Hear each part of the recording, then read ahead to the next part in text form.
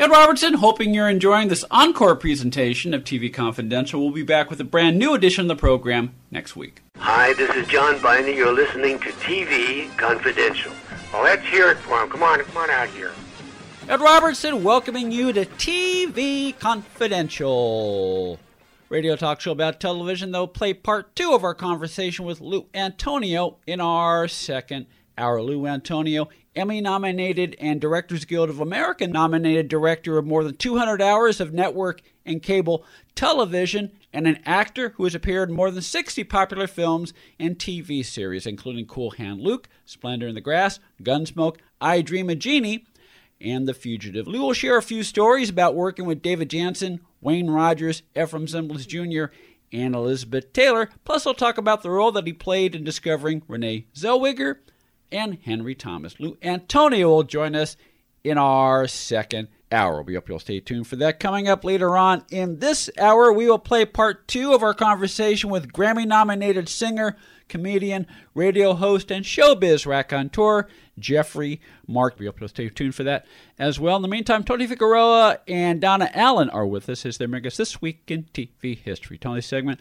as always, is brought to us by our friends at Story Salon, Southern California's longest-running, regularly performing live storytelling ensemble. For more information, StorySalon.com, Facebook.com/Story Salon. What do you have for us tonight? March 4th, 1968, The Dick Cavett Show first aired. Dick Cavett, which airs on Get TV, if I remember correctly. Yes, it is showing. I believe you're right, Get TV. Over the holiday season, I watched a few on Get TV when I was in Cincinnati, and the two that really was the first interview he did with Robin Williams. So you have to imagine this is Robin Williams right at the height of Mork and Mindy. So this had to be around, 1978. And I think at that time, Dick Cavett was doing a show for PBS. For PBS, yeah. Dick Cavett, I think I have a good breakdown here. ABC Daytime, March 4th, 1968 to January 24th, 1969. ABC Primetime, Tuesday, Wednesdays, and Fridays, May 26th to September 19th, 1969.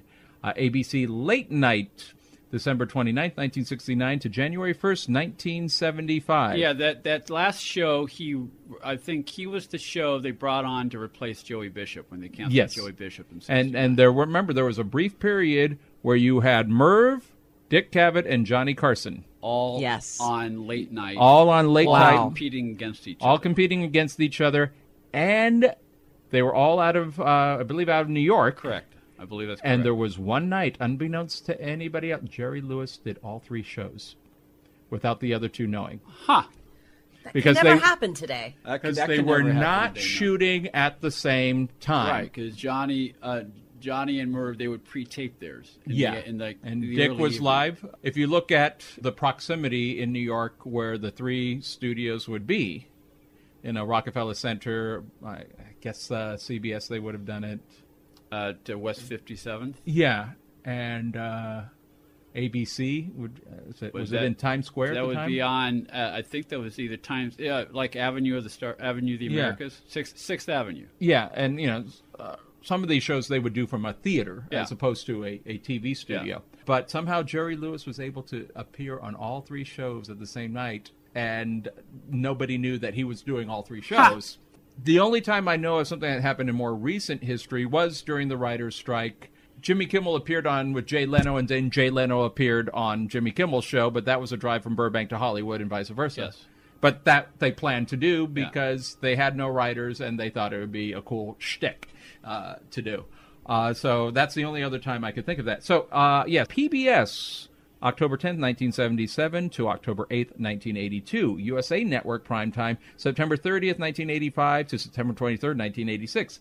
ABC Late Night, Tuesday and Wednesday nights, September 22nd to December 3rd, 1986. I wonder if that was around the time they gave Jimmy Breslin the show. Yeah, I think they did like a wheel. Cavett was on twice a week, and Jimmy Breslin was on twice a week, and I forget what they aired on Fridays. I think Jimmy Breslin resigned in the New York Post. Dear ABC, I no longer require your services, thank you. And Jimmy Breslin, who gained fame after Bernard Goetz. Well, he was always local, but I think he got national. I think he was, CNBC, April 17th, 1989 to January 26th, 1996, and TCM from 2006 to 2007. And within the last 10 years, he played the criminologist in the New York stage revival of the Rocky Horror Picture Show. Really? Yes. Oh, my God. You can look him up on YouTube. That's so cool. Yeah. I always felt smarter and cool when I watched Dave Cavett. Yeah, he was. Dave Cavett. Yeah, well, I mean, he was like Merv in the sense that he would have maybe not world leaders, but he would have subject matter that catered to a different demo that Yes. Johnny was catering to. Definitely. Johnny kept things light. The whole thing with Johnny, as David Letterman once put it, Johnny tucked you in at night. Yeah, which I think was the mission statement of The Tonight Show. Yeah. Remember, Is it still the mission?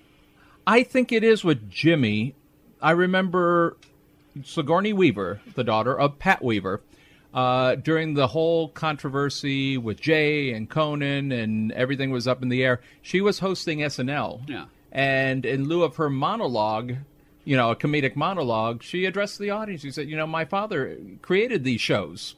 And really, I don't know if there's any sort of, sorry, not to digress, there's no monument to Sylvester Pat Weaver. There should be something there because he created the Today Show, the Tonight Show, and many other... Well, there is in Steve Battaglia's book From Yesterday to Today, the history of the Today Show. Yeah. But There's nothing in Rockefeller Center, which a bust or a plaque or... I think there should be a studio named after him. There should be his name should be on a building. If it's not, it should be.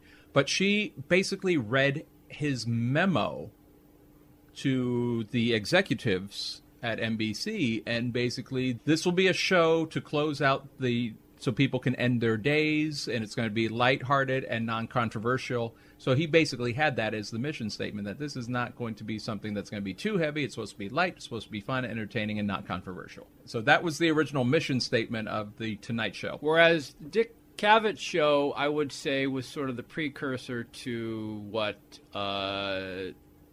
Can we say Charlie Rose? I was almost hesitant, but no. Let's just say Charlie Rose. I mean, the one-on-one interview. In most cases, one guest for the entire 90 minutes. Charlie Rose did a 60-minute show, but Cavett did a 90-minute show when he first started doing late night. Dick Cavett worked with a live audience. Yeah, and Dick Cavett still had a monologue. And as you say, Donna, I mean, it was what's the word I'm looking for? It was Cavett was an intellectual, and so it was designed to not necessarily help you fall asleep, but to kind of stimulate your thought, and you would have. And I'm sure sometimes he just put you to sleep. Yeah, depending on the guest. Yeah. Whereas the Tonight Show, and particularly the Johnny Carson Tonight Show, was to kind of help you unwind. Yeah. Whereas that's like make some fun in the monologue of what's happening in the day. Yeah. Which is, I mean, we said this a couple of years ago when we did a segment on Merv Griffin. Merv thrived better in daytime because in daytime you're for the same reason why Oprah thrived in daytime, because 3, 4, 5 o'clock in the afternoon you're coming home from work, or you're more inclined to watch a lengthy, sustained conversation with world leaders or newsmakers and so forth. Whereas if you're accustomed to late night shows that are supposed to help you unwind and help you fall asleep, you may not be geared to watch a one-on-one conversation with Groucho Marx that you have to stay up till 1 o'clock to watch because you can't tape it and watch it the next day. Yeah, true. I got a box set of the Dick Cavett Show, Talking to Comedians. So you had Groucho, and some of these are wonderful time capsules that just people like Groucho, George Carlin, just wonderful, wonderful interviews one-on-one. And I mentioned that we saw the Robin Williams. I remember when that first aired, I was living in I was visiting my family in Puerto Rico, and it was on the local PBS station there, and Mork and Mindy had not shown there, so everybody heard about this phenomenon called Mork and Mindy and this incredible comedian named Robin Williams, but nobody had seen it there. It would when it would air dubbed in Spanish. So this is the first time Dick Cavett's going to be on, and Robin So my brother and I stay up late to watch it, to see, my brother can see who this guy is. And my brother was in hysterics just because seeing, but also Dick Cavett could hold his own with Robin Williams, and not every talk show host. Johnny Carson first of all, Johnny Carson couldn't stop laughing when Robin would come on, but he basically had to surrender. I give up. You could see, especially his first appearance on the Tonight Show, it's like everybody just gave up. Just keep the cameras on him. This is the best we can do. And it was, especially young, cocaine out of his mind Robin Williams. Just have the cameras follow him and hope the censors don't have a cow. Yeah. And Dick Cavett was the first that could actually banter with Robin Williams when he was full-blown Robin. Doing little bits and shtick and all that, improvising, things like that. And he could just, he could pick up the ball and throw it back and throw hard. And especially with this show, you had this kind of living room set that Dick Cavett was based out of, where you never thought about the fireplace or the potted fern or anything like that. And Robin is running around playing with anything that is nailed down or not nailed down, and then running up to the audience and then, making fun of the crew and all. And Dick is able to follow him. I don't think anybody else was ever able to do that with him. And it's so fun to watch him work with that, and then to have, like you said, the intellectual conversation with Woody Allen or Groucho Marx. But Dick Cavett was great with all of that. Merv, they were showing Merv on on Martin Luther King Day. Yeah, they had his Martin Luther King interview. Yeah, and they had a couple, but Martin Luther King Day they did one with Martin Luther King, and then one with Bobby Kennedy. Mm-hmm. And I think a lot of times when people look back at Merv, they're thinking, ooh. Yeah. Or, Merv pretending to be fascinated by what Zsa Zsa Gabor had to say, which is its own talent, or Merv and Arthur Treacher. Yeah.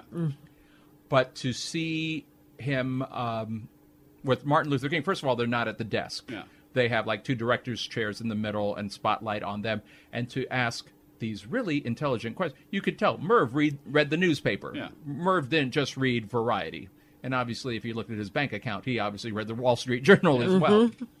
When you think about Merv was comparable to Donald Trump, if not more, at the time. Buying casinos. But with substance. With substance, yes. The thinking man's Trump, yes. Yeah. So they're asking these questions. I mean, he probably was a billionaire. Yes. Yes. And then, he's making money off of Jeopardy and Wheel of Fortune. Yes. But to have these really intelligent questions and to introduce, I would say, mainstream America, middle America, to who this man is, and then to open questions to the audience. And you do a pan of the audience, and have all these people throw questions. All the questions were respectful.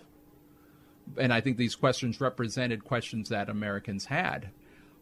But then to have Dr. King, politely answer all of these questions, which some of them, like I said, nobody personal attacks like what maybe Donahue would have later, or Jerry Springer or something like that, or Morton Downey, zip it. But they were asking questions about some of his beliefs, some of his philosophies, and we were still using words like Negro, to have these people, mostly, I think they were all white, and different dialects from different regions of the United States, bringing these questions, and it was a civilized, intelligent conversation.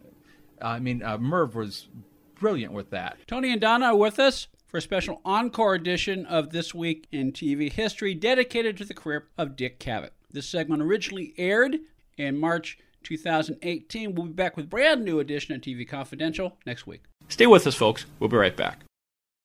Just before the Cavett show on the late 1960s Cavett show, the one that succeeded Joey Bishop, ABC tried a weeknight national talk show with Les Crane. Now, Les Crane was mostly a local talk show host. He started off at KGO in San Francisco doing radio. Then he moved to New York and he did television. And he had quite a following in the New York area doing late night newsmakers. But they and ABC gave him a Monday through Friday slot for about 13 months in the 1960s, and he had again it was counter programming. It was trying to present something other than Johnny Carson, and it did not work because Johnny was in his height, and Johnny defeated a lot of challengers in his 30-year. Alan Thicke was around to ask. He would tell you. That's right. But again, that was an early attempt to do what Cavett did throughout the bulk of his career. But also what you're mentioning goes back to a prior conversation. We were talking about local talent. Yeah. And, Jerry Springer was a local show. Sally Jesse at Raphael was a local show.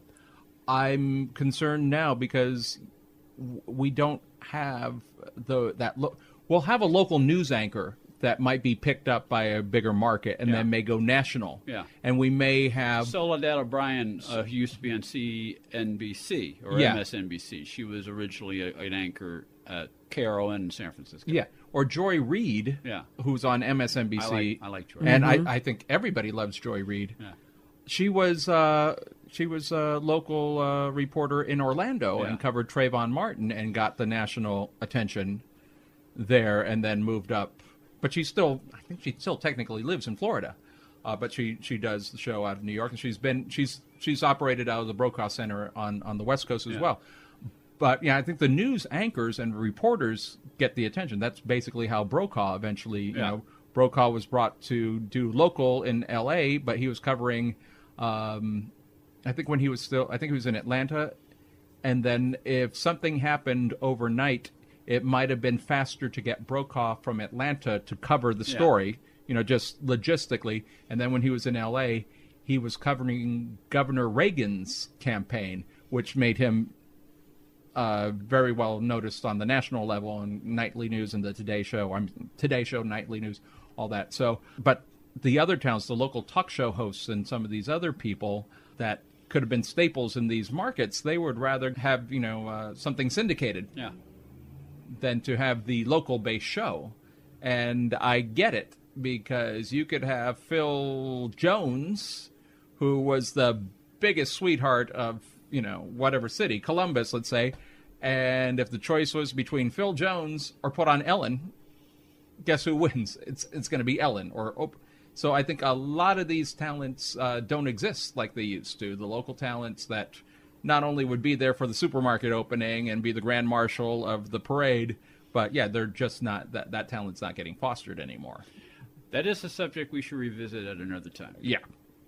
ChildOfTelevision.blogspot.com, also StorySalon.com, Facebook.com/StorySalon. Donna is now the author of a 4-novel series called the Fall Again series, which you can learn all about. It's available at Amazon.com, where books are sold online, as well as FallAgainSeries.com. Tony and Donna, we'll see you both next time. Next time. We'll play part 2 of our conversation with Jeffrey Mark next on TV Confidential. This Week in TV History now has its own podcast. You can enjoy This Week in TV History with Tony Figueroa on Megaphone and wherever else you find podcasts. Know someone with a drinking or drug problem? Learn how to get sober after we share these stories. I was 35 with 2 beautiful children when my life and addiction started to spiral out of control. After my divorce, I went into a depression cycle and started drinking more often and using prescription drugs. After my second DWI and arrest, my ex-husband threatened to take our children away from me. I was 17 when I became addicted to heroin and meth. I thought I could quit on my own, but I couldn't. It hit me when I was arrested. Get sober now. Your private insurance may cover costs and we'll get you here. It's simple. Just call Elite Rehab Placement right now.